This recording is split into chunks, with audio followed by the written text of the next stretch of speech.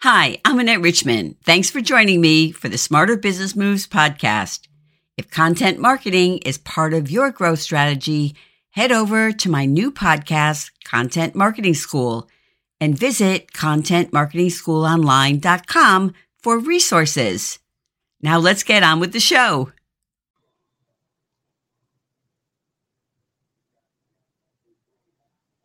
So, hello out there. It's Friday afternoon, and I'm so excited to be here with my guest, Kathy Robinson. My name is Annette Richmond. I am a resume writer, LinkedIn profile writer. My business is Career Intelligence, Resume Writing, and Career Services. But what I really do with my clients is to help them recognize and actually own their awesomeness. So, Kathy, thank you so much for being here. I met Kathy through a mutual friend, colleague a few weeks ago, and I've spoken to her a couple times since, and she is just so amazing. The pearls that I have to tell you, really, really quite amazing. So, Kathy, please, if you would just introduce yourself and just tell us a little bit about your business and what you do. Sure. Hello, and thank you for having me. So I run Turning Point, which was the first online career marketplace. And it's a network of coaches across New England where we provide career advice through either career articles or group or individual coaching. And I personally work one-on-one with executive level job seekers, helping them find and articulate their value. Cool. Okay. So, one of the things that kind of blew my mind a little bit, because I stick mostly to the written documents, but I do talk to people a little bit about interviews, and the whole process that you shared with me, I think is really, really interesting. It was something that I hadn't heard before. So if you can share just a little bit about how that works, the whole idea of sharing the stories to demonstrate your value during the interview. Right. Well, when you're talking to a candidate, you go through a whole process to hear their career narrative, right? There's a whole long, you draw it out of them, you ask them a bunch of questions. And I'm sure you know that some people have a harder time than others describing it to you, right? When you're going through the conversation. Yes. And so a lot of times when people are on the spot and they're thinking through, what is my value? Sometimes they revert back to their comfort zone from a couple of jobs ago, right? Like they'll tell you what they did, and they're talking about their or the first job. I started 20 years ago. Exactly. Blah, blah, blah. So yeah.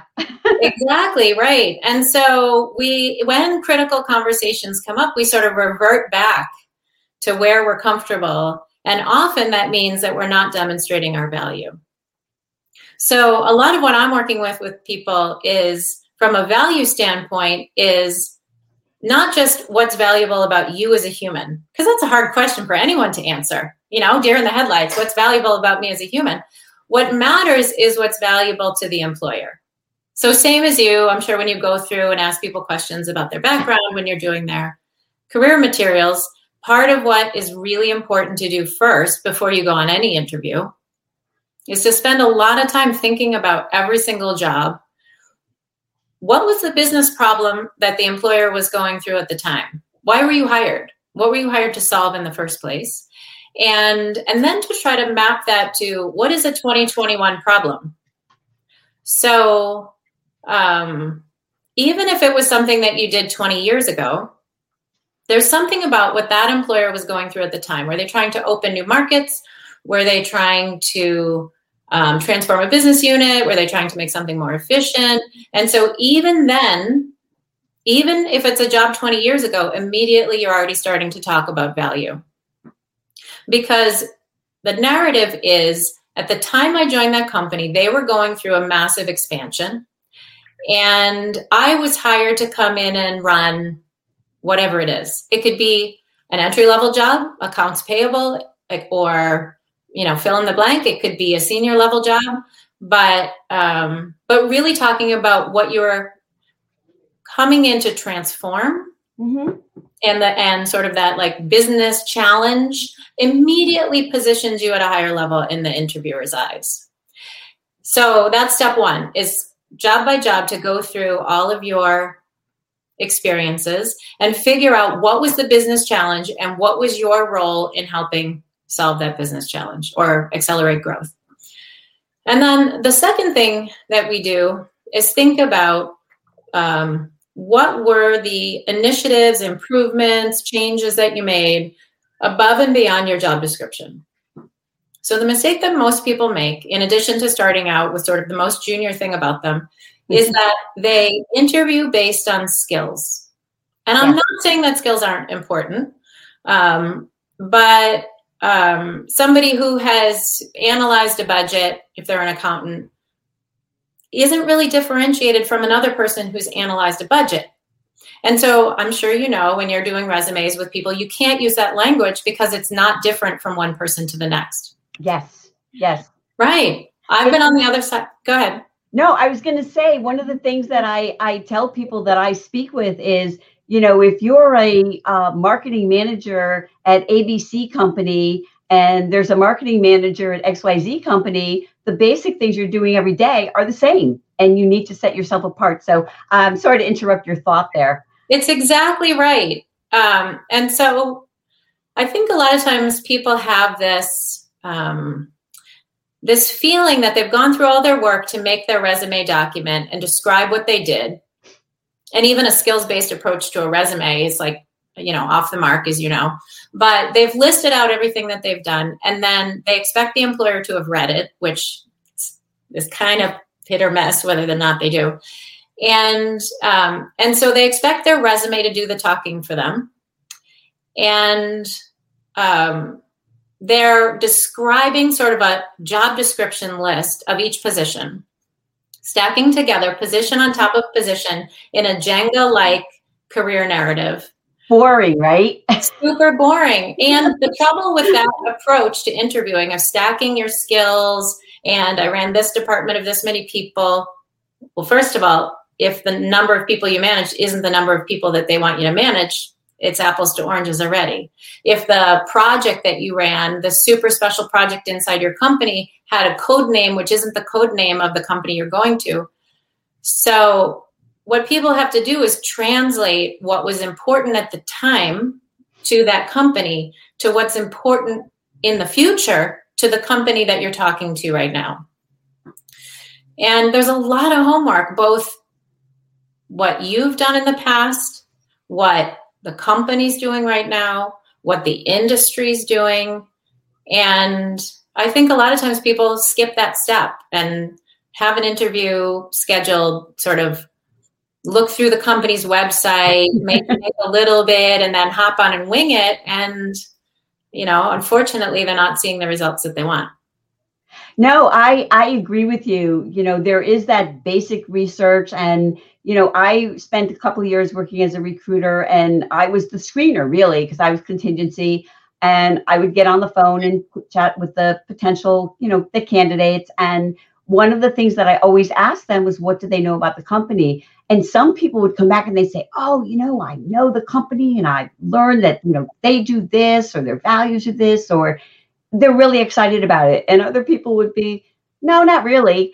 And, when I prepared my prep sheet to send to the employer along with their resume, I would put that. I mean, I wouldn't put that someone said nothing, but if someone was really excited, I would put that down on the sheet as well.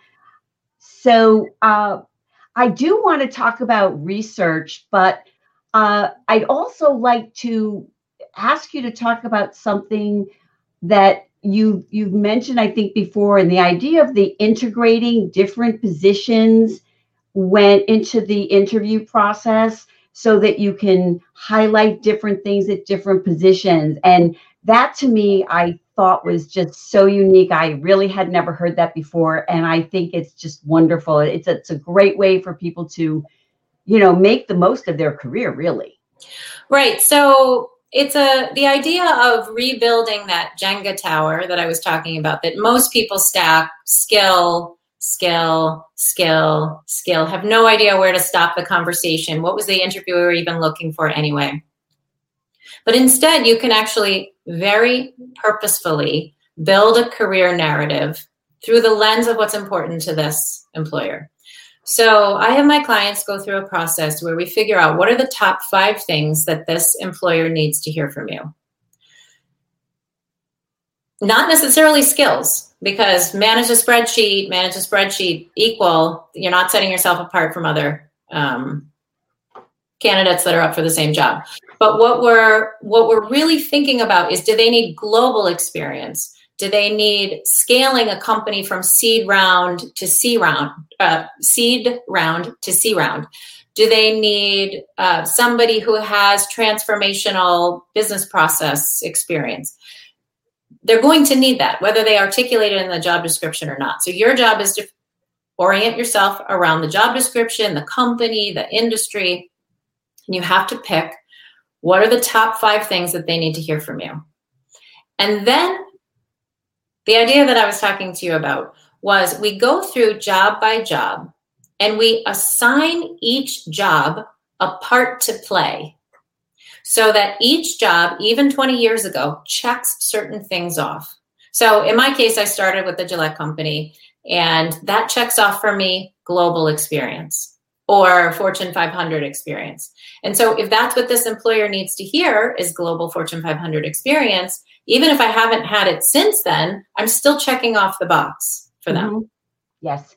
And so job by job, we decide which 2 out of the 5 do we assign each job to fill in the needs of this particular employer. And job by job, we go, well, when I joined that company, they were going through a massive fill in the blank transformation. So first you start with what's the transformational need that the company was going through. I was responsible for leading global Fortune 500, fill in the blank.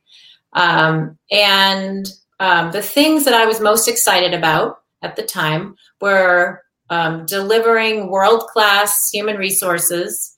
And then I would talk about sort of change initiatives that I made, but just briefly, because they want to see that you're somebody who improves and participates in this transformational need. Absolutely. Right? And by the time that I left, it was X.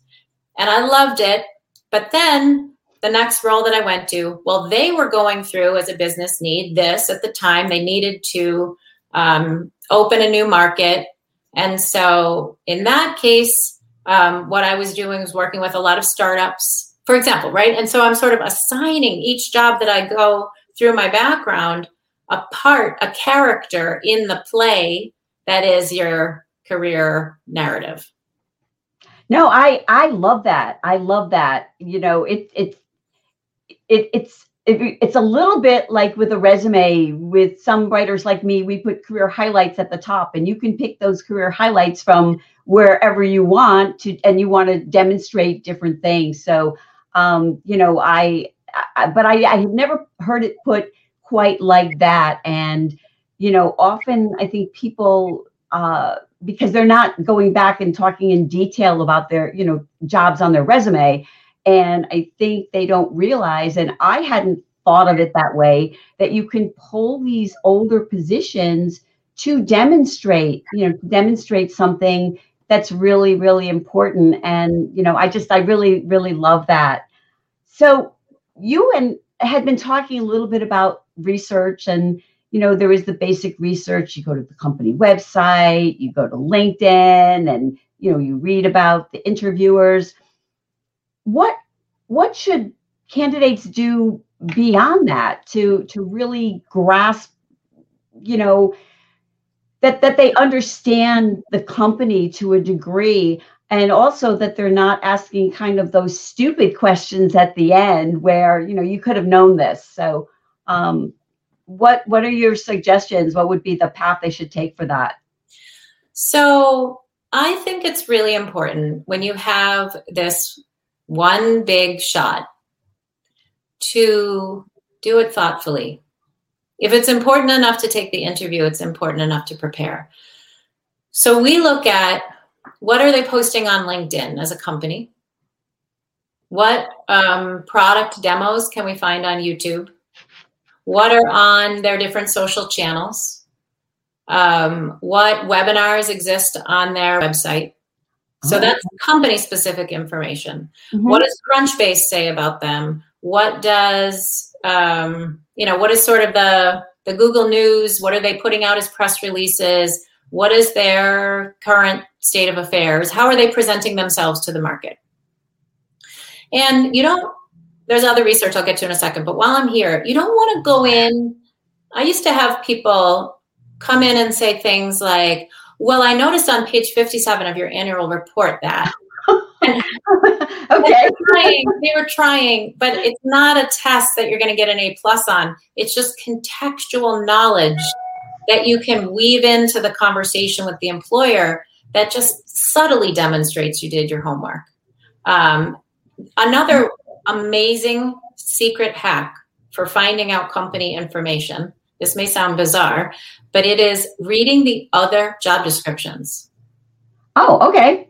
Most people only read the one that they're applying for. But if you read the other job descriptions, almost all of the time, if it doesn't say, like, for example, what technology stack that you're working on in one of the roles that you're going for, you can usually open up a developer job and find the tech stack right there. Oh, cool. Or if they're hiring for recruiters, half the time they're like, we're looking for a recruiter to staff up this new business unit, or salespeople to run, open up this vertical.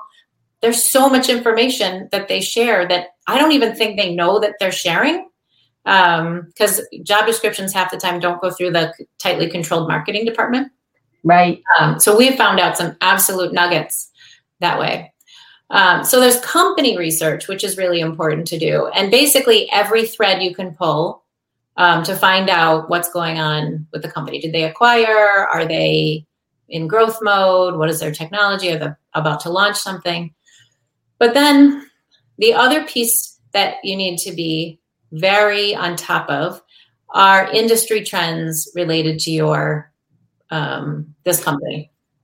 And then so that's two. And then third is trends related to the role that you're interviewing for. So industry trends, we're looking at where is the investment going in this industry. So I look at things like PE Hub or, some of the investment sites to try to get a sense of where the dollar's flowing, because clearly there's sort of emerging trends in that industry.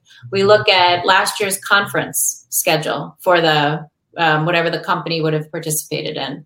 I pull together content feeds for my clients that basically are teeing them up, and people can do this themselves through Google News or Google Alerts of, what are the trends? What are the technologies? What are the themes? What are the ideas? What are the keywords? Because if you go on an interview, you have to be seen as skating where the puck is going. You have to understand not just what you did 10 years ago or last year, but they're not hiring you to, stamp a piece of paper and pass it along. Those days are long gone. Now they're hiring you to do something faster and better. And to the extent that you can be seen as the person, the fresh face of whatever's going on in the industry. And even if it's a career change, you can still do this because you have just as much access to what's publicly posted on the web in these sites as everybody else does. So you can say, I was just reading an article about the future of fill in the blank. And it has a lot of power when you do that on an interview. No, I love that, know where the puck is going, that is, that's just such an interesting way to look at it. And one of the things I love about the things that you're saying is, what I say to my clients is, you have to look forward. People think of the resume, the job interview is just relaying the history.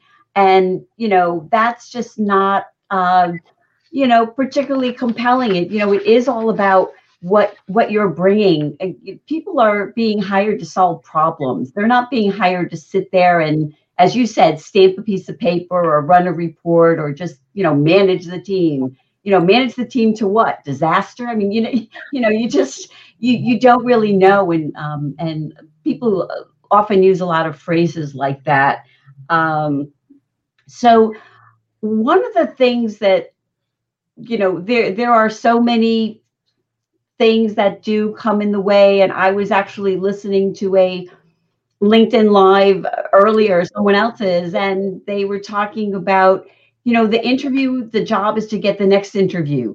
So, you're not necessarily having to try to get the job, but to move forward. So, if you could speak to that a little bit and then share, what you think are the stumbling blocks to candidates.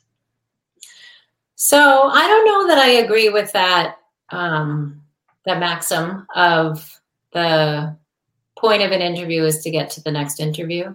Okay.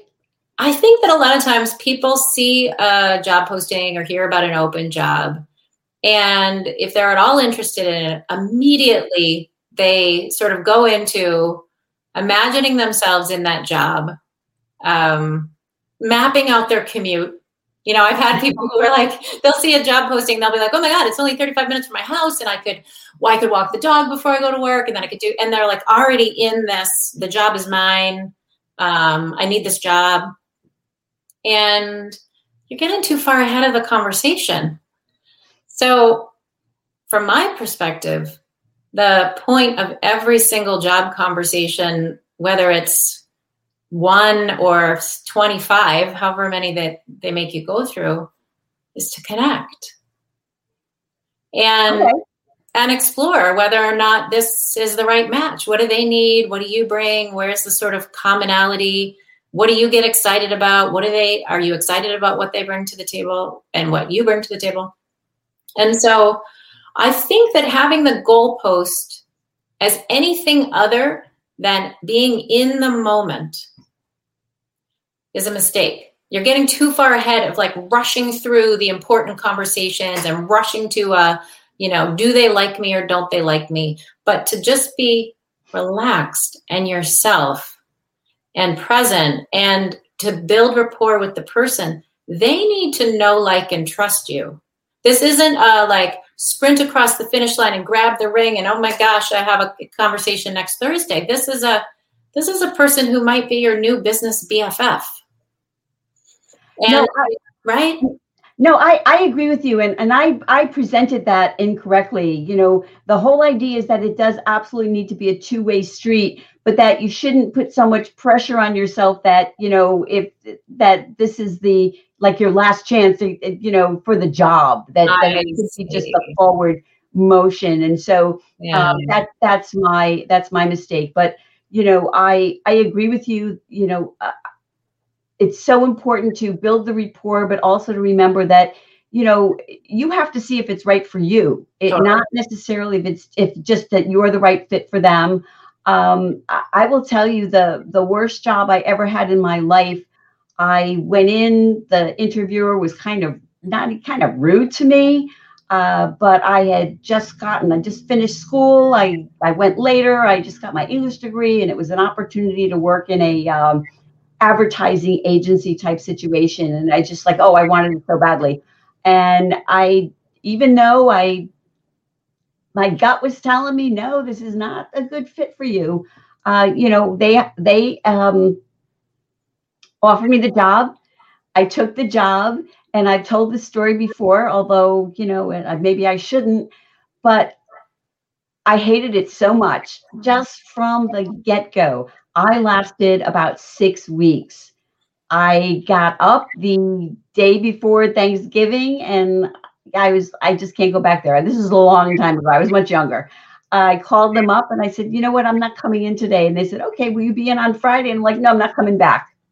I swear. And it's at the, but it's just when you don't trust your gut, you can really end up in a really, really bad situation. And, that was not the best way or professional way for me to handle it, but it's just always has stuck with me after that you have to really see if it's a good fit for you as well. So, and I love the whole thing about rapport. So how can you tell if the company is right for you? I think there's a lot of listening that people forget to do on an interview. It's a it's a pressure-filled situation because a lot of people feel like this is a rare thing that an interview is hard won. There's a lot riding on it. They attach to the idea of it. And I do think that slowing down and receiving the question, what is the interviewer looking for here? And energetically showing up and responding to the person and the actual question that they're asking instead of just rushing through, and seeing how that person responds back to you. And is the person talking over you? Is the person throwing shade at department members or criticizing people in other departments, or bragging about how everybody works hard and plays hard, which really means that they're going to run you ragged? And so I do think that just having your ears open on an interview conversation is really important. Watching, back in the days when we interviewed in person, some places are still doing that now, but you could watch how they interact with people in the hallway. I went on an interview and I saw how my future boss interacted with somebody in a hallway, and I was like, oh, okay, I should have listened. So, right. Yeah. Oh, I know. Totally. Yeah. And then there's things like Glassdoor ratings and, even on LinkedIn, maybe you can do a little search, like people seem to like have short stints at this company. If you can find a way to get an introduction to somebody who works there, can you sort of have an informational interview about culture? So there are a couple of ways. It's not the easiest, but the more conversations you have with them, the easier it gets. Then one thing I do, sorry. No, go ahead. One mistake that I see job seekers make is actually taking themselves out of the running too early, because they will ask these culture questions. They're trained to ask these culture questions at the end of the interview. So how are you supporting your workers in the return from COVID? Or what is your company culture, and how are you supporting a mission and values-based environment, or things like that you can't look at career advice on the internet without tripping over lots of these ask these question suggestions. It's a huge mistake. You don't want to ask what's in it for me questions until, in some cases, after the offer. So you can ask questions like, what do you hope this person delivers to you and the team? How do you see the department growing over time? Are you doing anything from a bigger perspective, like entering new markets, that this person can help accelerate? You need to also ask value-centric questions to close out how the person thinks of you in their final minutes with you, instead of can I bring my dog to work? Or, sort of energetically, it feels like, you're sort of already looking for them to cut you a break here. Oh, absolutely. Those things are like asking about benefits and things like that when you're on the first interview. And, I love what you said about being present. And if we could go back to that a little bit, I know that, I have that inner voice. I think we all have that inner voice, and you can be sitting there and listening to someone, but you are anticipating what they're going to say. And while they're still talking, you are preparing your answer. Or you're sitting there thinking, oh, I wonder what they think of me. Or, how many other people are they seeing? Or, it's really tough to kind of get out of your head. So do you have any suggestions for how to really just stay present and really be there during the interview? A couple of things. One, the questions that they're asking are information points. They're data. It's telling you what they care about the most.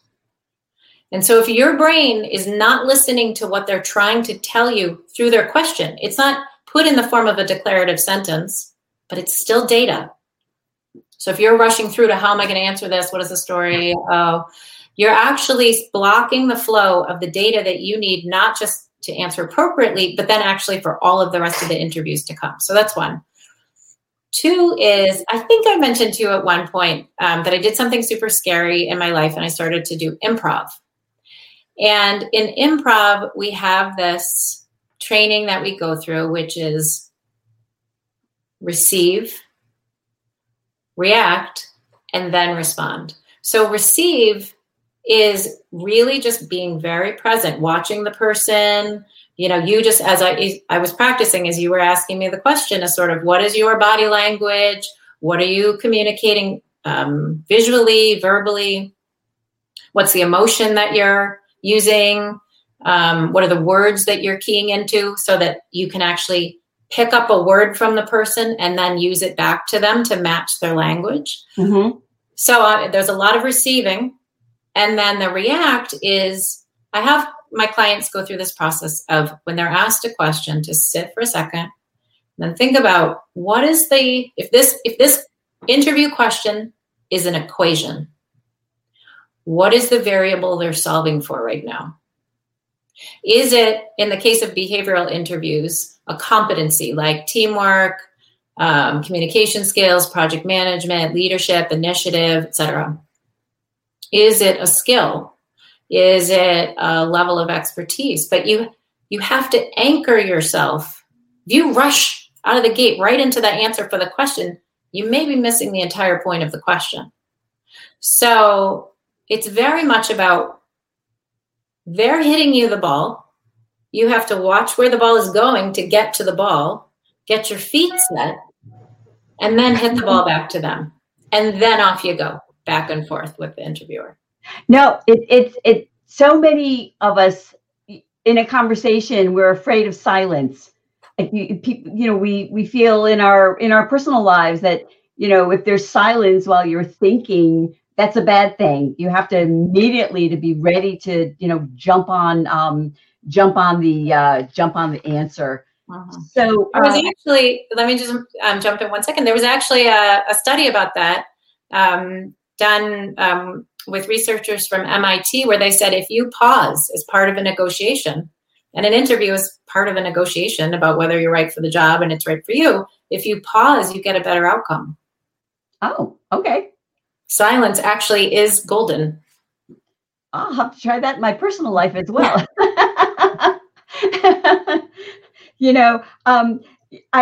Before I move on to ask you another question, I just want to, something just came to mind, and you were talking about so much information being out there in the public.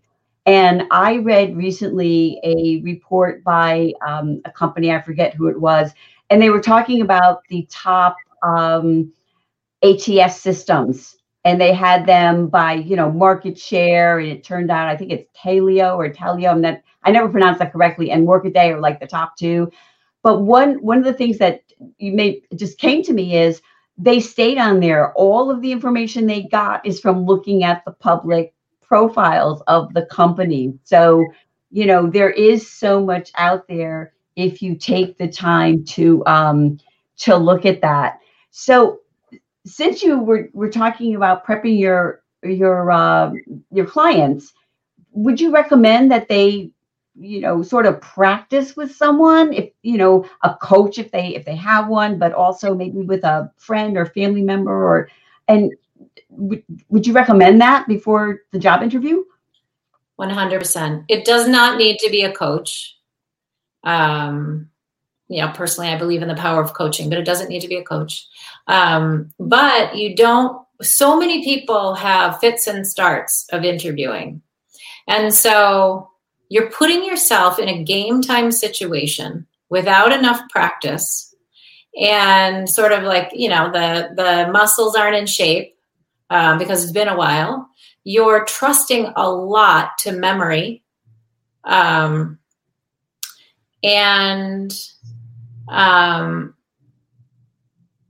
Sorry, I saw the question come through the 3 R's. No, I know, yeah, but I know. Yeah. Finish that, and then you can go on to that. That'd be great. Thank you. Yeah. So I do think that whether it's a friend of yours, whether you record yourself on Zoom, whether you, have a job search club that you join, if you have a friend that's a recruiter, if you have a retired uncle who wouldn't mind you calling him and you give him a list of questions. There's a thing where you can turn job descriptions, if you have one, into a list of questions. And so, you can have anybody sort of ask you, tell me about your experience with, and then they read the first job description bullet to you. And so just even that practice of answering the questions, of telling your career narrative and sort of assigning it these sort of characters or personas is really important. The 3 R's. Yeah. Yes, please go ahead. The 3 R's are receive, react, and respond. Thank you. Great for every part of your life. I really love that. So, so at the end of the interview, there's always the, question of the interviewer, do you have any questions for me? And I know that they don't want to hear no, I think we covered everything, or, that's not what they want to hear. So my thinking is that you should be thinking during the interview and coming up with some questions that you can ask about the interview itself. And if you can give us some idea how to do that, but also there's probably some questions that you can prepare in advance to be ready. So if you can just go into that a little bit. Mm-hmm. So I always kick off that answer and tell my clients to kick off that answer with, well, I have 1 million, but actually, and there's a couple that come top of mind, because I've been on the other side of interviewing and people are like, no, I think I'm good. Like, yeah, I know, right? Really? Like, okay. Okay. But when you go on an interview, you have an assignment, and the assignment is to listen for the need. And the thank you note should actually be following up with the need that you heard. And the actual language in the thank you note is, I heard the need for someone who. So if you haven't gotten that answer in the interview, you can say, what is it that you most need this person to do? Sort of you should have a good set of 4 or 5 generic questions. What is it that you most hope this person can deliver for you in a short period of time? What is it that this department is going through that you hope the department will look different a year from now, that this person can help accelerate? For example, there will be things that will come up in the conversation that you can say, I'm curious to hear more about this particular initiative. Can you say more about it? But you have to be careful, because you want to ask something that isn't by mistake the what's in it for me. Sometimes people, if they do one in an interview, they ask the question because they're like, oh, I don't know if I want to take that on, or I don't know if I really want that to report to me. So you have to watch yourself that you're not accidentally stumbling into asking one of those what's in it for me questions. But, on the fly, they'll say things like, we're about to go through a major fill in the blank. And then you can be like, how will that major fill in the blank affect your department? Would be a good example of sort of the on the fly feedback. And then I always like to have people have a question that is their final question, actually penultimate question. So the final question is, do you have a sense of process for this? Anything about the sort of hiring flow of this that you wouldn't mind sharing with me? That's the final one, sort of where do we go from here kind of question. Mm-hmm. But then the one right before that is one where you want the person in their final moments with you to feel so good. The sky's open, the angels are singing, they're like proud of themselves and they're connected to you and they feel good about themselves. But it's tricky because you don't want to ask them a question of like, how did you get here and what do you like best? Because it's like, you're actually sort of putting them down by asking that question. Mm-hmm. What are you most proud of is even still a little bit odd.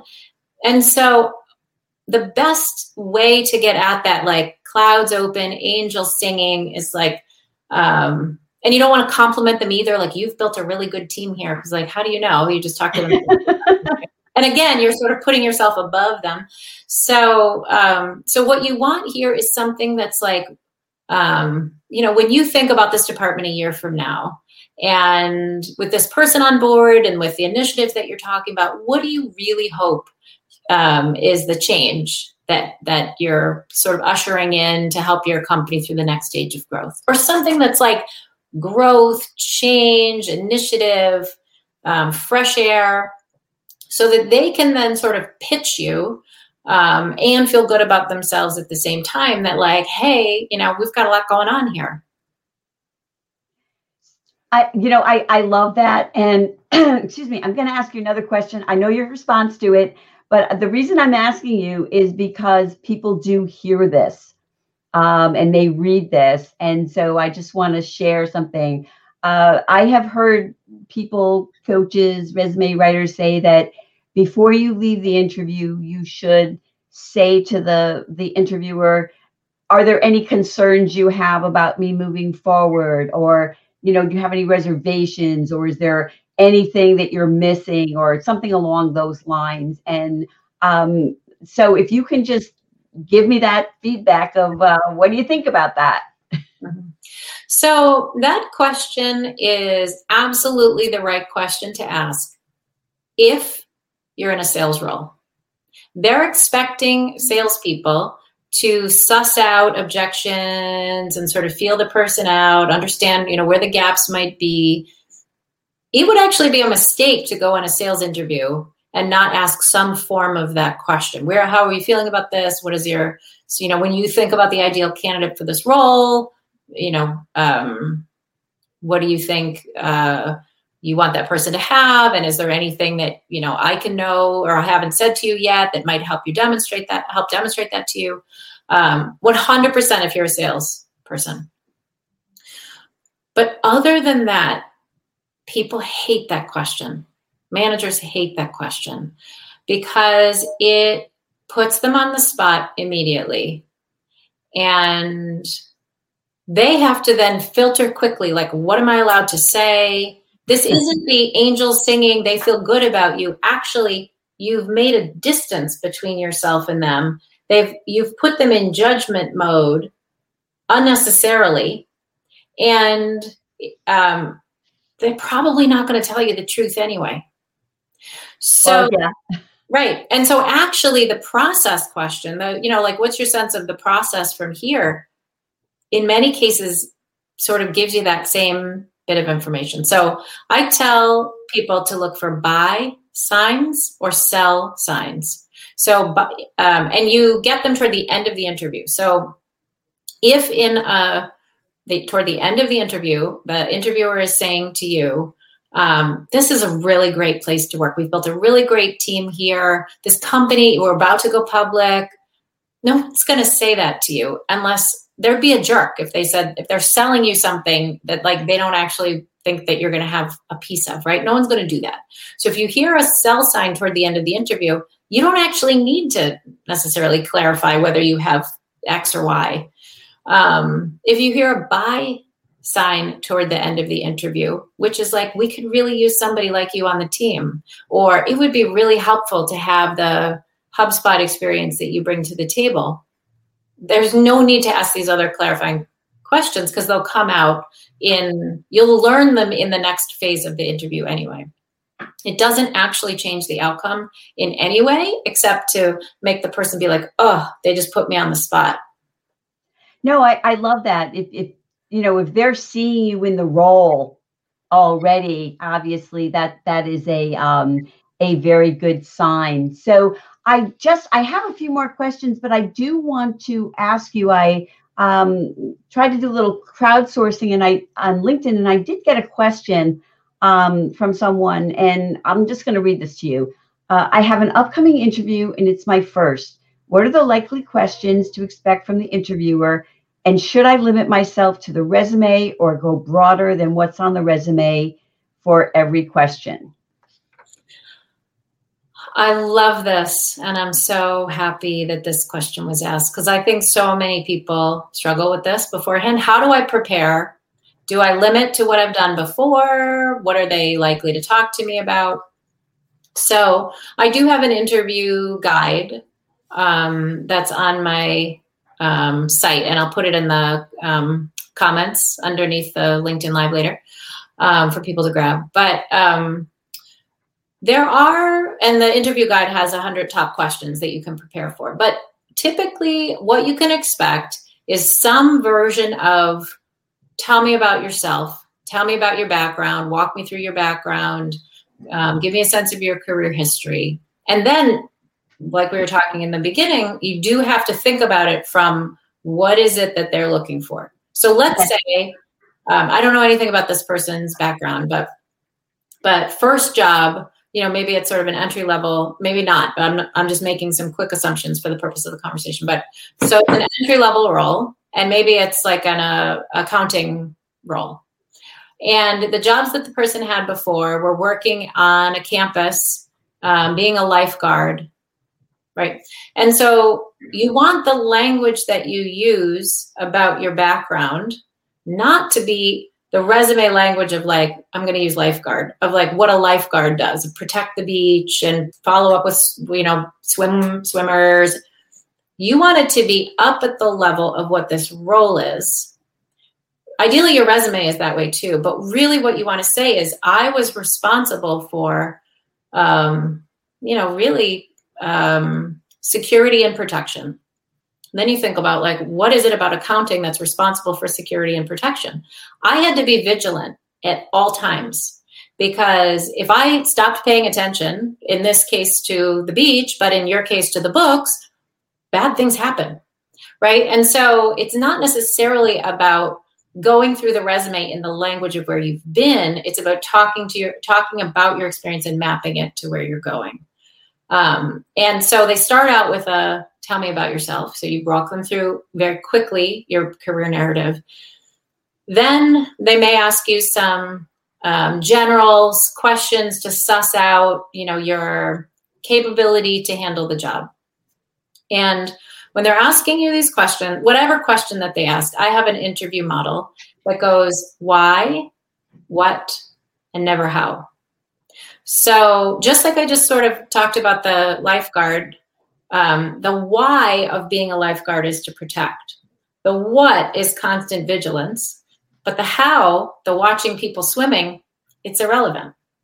And even if you have been an accountant before and you're going for a senior level accountant job, the why is protecting the books and making a predictive business forecast available to executives to make key decisions. The how, or the what is, putting together a cadence of regular, business data, collection analysis and reporting. And the how is like whether you use one software tool or another, or whether or not you close the books on the 3rd or the 5th, it doesn't matter, right? Yeah. So, and then the third kind of question that you're likely to get in your preparation is behavioral interviews, which is typically follow the format of tell me about a time when X. So as you receive that question, tell me about a time when you have to solve for the variable. So if they say, tell me about a time when a major project went sideways, what was the project and what did you do? What they're looking for is, if you're solving for the variable, likely project management, communication, and leadership. So you have to prepare some of these case studies in advance of project management, communication, leadership. You should sort of have a top 10 list of these kinds of stories in your background that you can plug in depending on what the question is. Yes. And they're looking for a narrative where you took charge kindly and displayed these leadership capabilities. And once you go through a series of interviews, you'll recognize these stages of the interview. It'll get much easier over time. So, go for it. Get the first one out of the way. That's great. Thank you. Thank you so much. So what you just mentioned about the lifeguard just made me think of things that are not necessarily professional experience. And the example that I'm thinking of is I worked with someone actually several years ago who was just at the manager, wanted to move into the director and wanted to show these leadership skills, because that's what they want to see as you're progressing. And he didn't have that on his job interview, on his professional experience. But what he was a scuba diver instructor. And we included that on his resume because it showed that, here were people trusting him with their lives, really, to teach them how to scuba dive. And so is that something that you would think would be a good idea? Things that are outside of the professional experience that may demonstrate something during the interview process. 100%. I have people who've been soccer coaches, on volunteer boards, all sorts of things that have neighborhood councils, all sorts of things that people are interested in that check off that box of leadership that needs to be checked off. My guess is that there could be other examples in the person's background that if they've held a manager role that probably demonstrated project leadership or cross-functional leadership, but it doesn't hurt to also tuck in some of these things that you do outside of work as well. No, I agree with you. And I was just interested to hear your thoughts on that. So there's something that when I first spoke with you, probably a couple of months ago, you mentioned this, I don't know if it's a philosophy or whatever, that you should be the lighthouse, not the boat. And I love that. It really stayed with me. And if you can just talk a little bit about, I don't know, where that comes from and how to sort of think about that, I think that would be great. Oh, thank you. It's my favorite topic. It's my mantra. I try to do it for myself as a human, but then also with my clients. And the idea is that so many of us have the experience of being the boat. We're at the whims of whether someone calls us back or not. We're sort of, we don't feel stable, secure. We don't have a professional identity that belongs to us. It belongs to, we completely give it over to our employer when we join that employer, and then take it back in whatever easy or hard way it gets given back to us when we leave that employer. And what people forget to do is over time to create this professional identity that belongs only to them. They step onto, they step off of, they loan it to an employer, but it's theirs. And what you do over time is you train your network how to think about you. You train everybody how to think about you with all your interactions all day long. And the lighthouse, not the boat. The lighthouse is being willing to be visible, being committed to staying predictive about whatever industry or role that you're going after. It is illuminating trends for other people. You can do this even as an entry-level person if you're committed to staying relevant in your marketplace and up to date with current trends. It is steady. It's not one thing one day, another thing the other day. But at the same time, it doesn't, sometimes people say, well, does that mean I can't like a bunch of things? Does that mean I can only have one thing I like to do? And, I'm somebody who's like always got my fingers in all sorts of different things. And, so no, you can like a lot of different things, but they just have to be stacked together in a way that makes sense to your target market. And this be the lighthouse and not the boat, it works on a job search because you can do things like share content on LinkedIn, you can participate in forums. Even the idea of finding and bringing predictive insight about your industry into an interview conversation completely sets you apart from other people. But then you can also do it internally to your organization. So if you're seen as the person who's connected to what's current outside, who is committed to being predictive about what's coming in the industry, who's very steady, who's very value-centric, predictable, then you get a lot of wonderful things happen for you internally too. I love that. I really do love that. It's, as I said, it really has stayed with me. And, I think it is so important to remember that, our reputation, what we are is a lot. It's what people think of us. It's what other people say about us when we're not in the room. It's not what I say about me. It's what other people say about me. And if you can give us just maybe 3 things that someone might do if they want to convey a particular image about themselves. So I have 4 things, actually. Okay, great.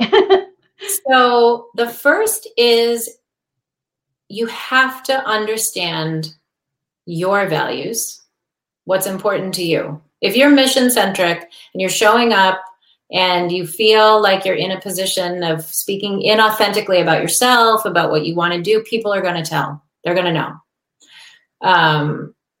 And along with that, values centricity also is value. You have to be aware of what's valued in your industry. You have to be on top of it. And you have to be aware of how you create value, how you have created value, how you want to create value, how the team needs you to create value. Every single one of your conversations needs to be focused on shared value, not just value for you, not just value for them, but shared value. 2 is you do have to be current. You can't interview, Coca-Cola and a craft soda walk into an interview, and Coca-Cola is like, I've been doing this since 1800, right? And the craft soda is like, yeah, well, I'm sort of the wave of the future. Like, who's going to get hired? The craft soda, right? Even if it's more expensive, it's going to get hired because it's like this fresh. So you have to be seen as like on the pulse of the market, and with all that research is going to help you do that. You have to be data centric, 100%. You can't be a person that like has decided that you hate data because everybody's measured by data, they're driven by data. You're going to be, evaluated through the lens of it. You need to talk about it. You got to give data a hug. Most people are like, I don't want to get anything to do with it. I'm not a data person, but like you have to be.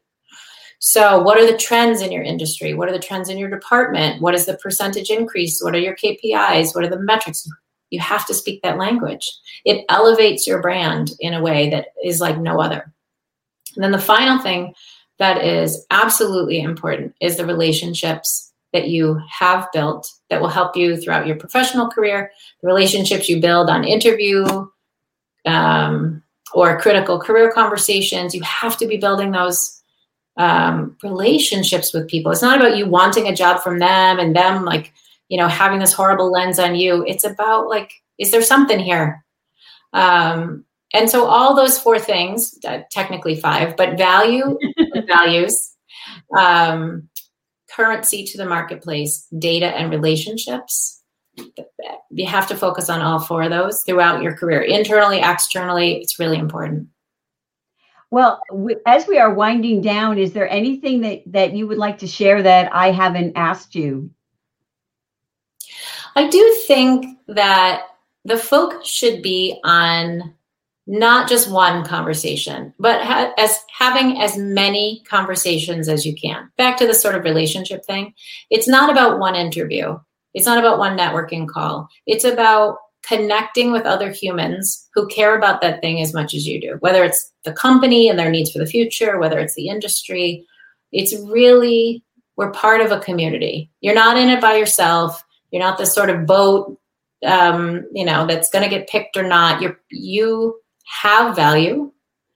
And the more people that you talk to, the more value you attract to yourself. Because every bit of information and every conversation that you have with people kind of comes together. You bring it to the next conversation, you add a bit of value, you give a bit of value, you bring it to the next conversation. And so thinking about yourself, not as somebody who's got all this pressure from this one interview, although believe me, I understand that they're a big deal, but as someone who's having a series of career exploratory conversations to find the people who are going to be your new colleagues and partners in crime.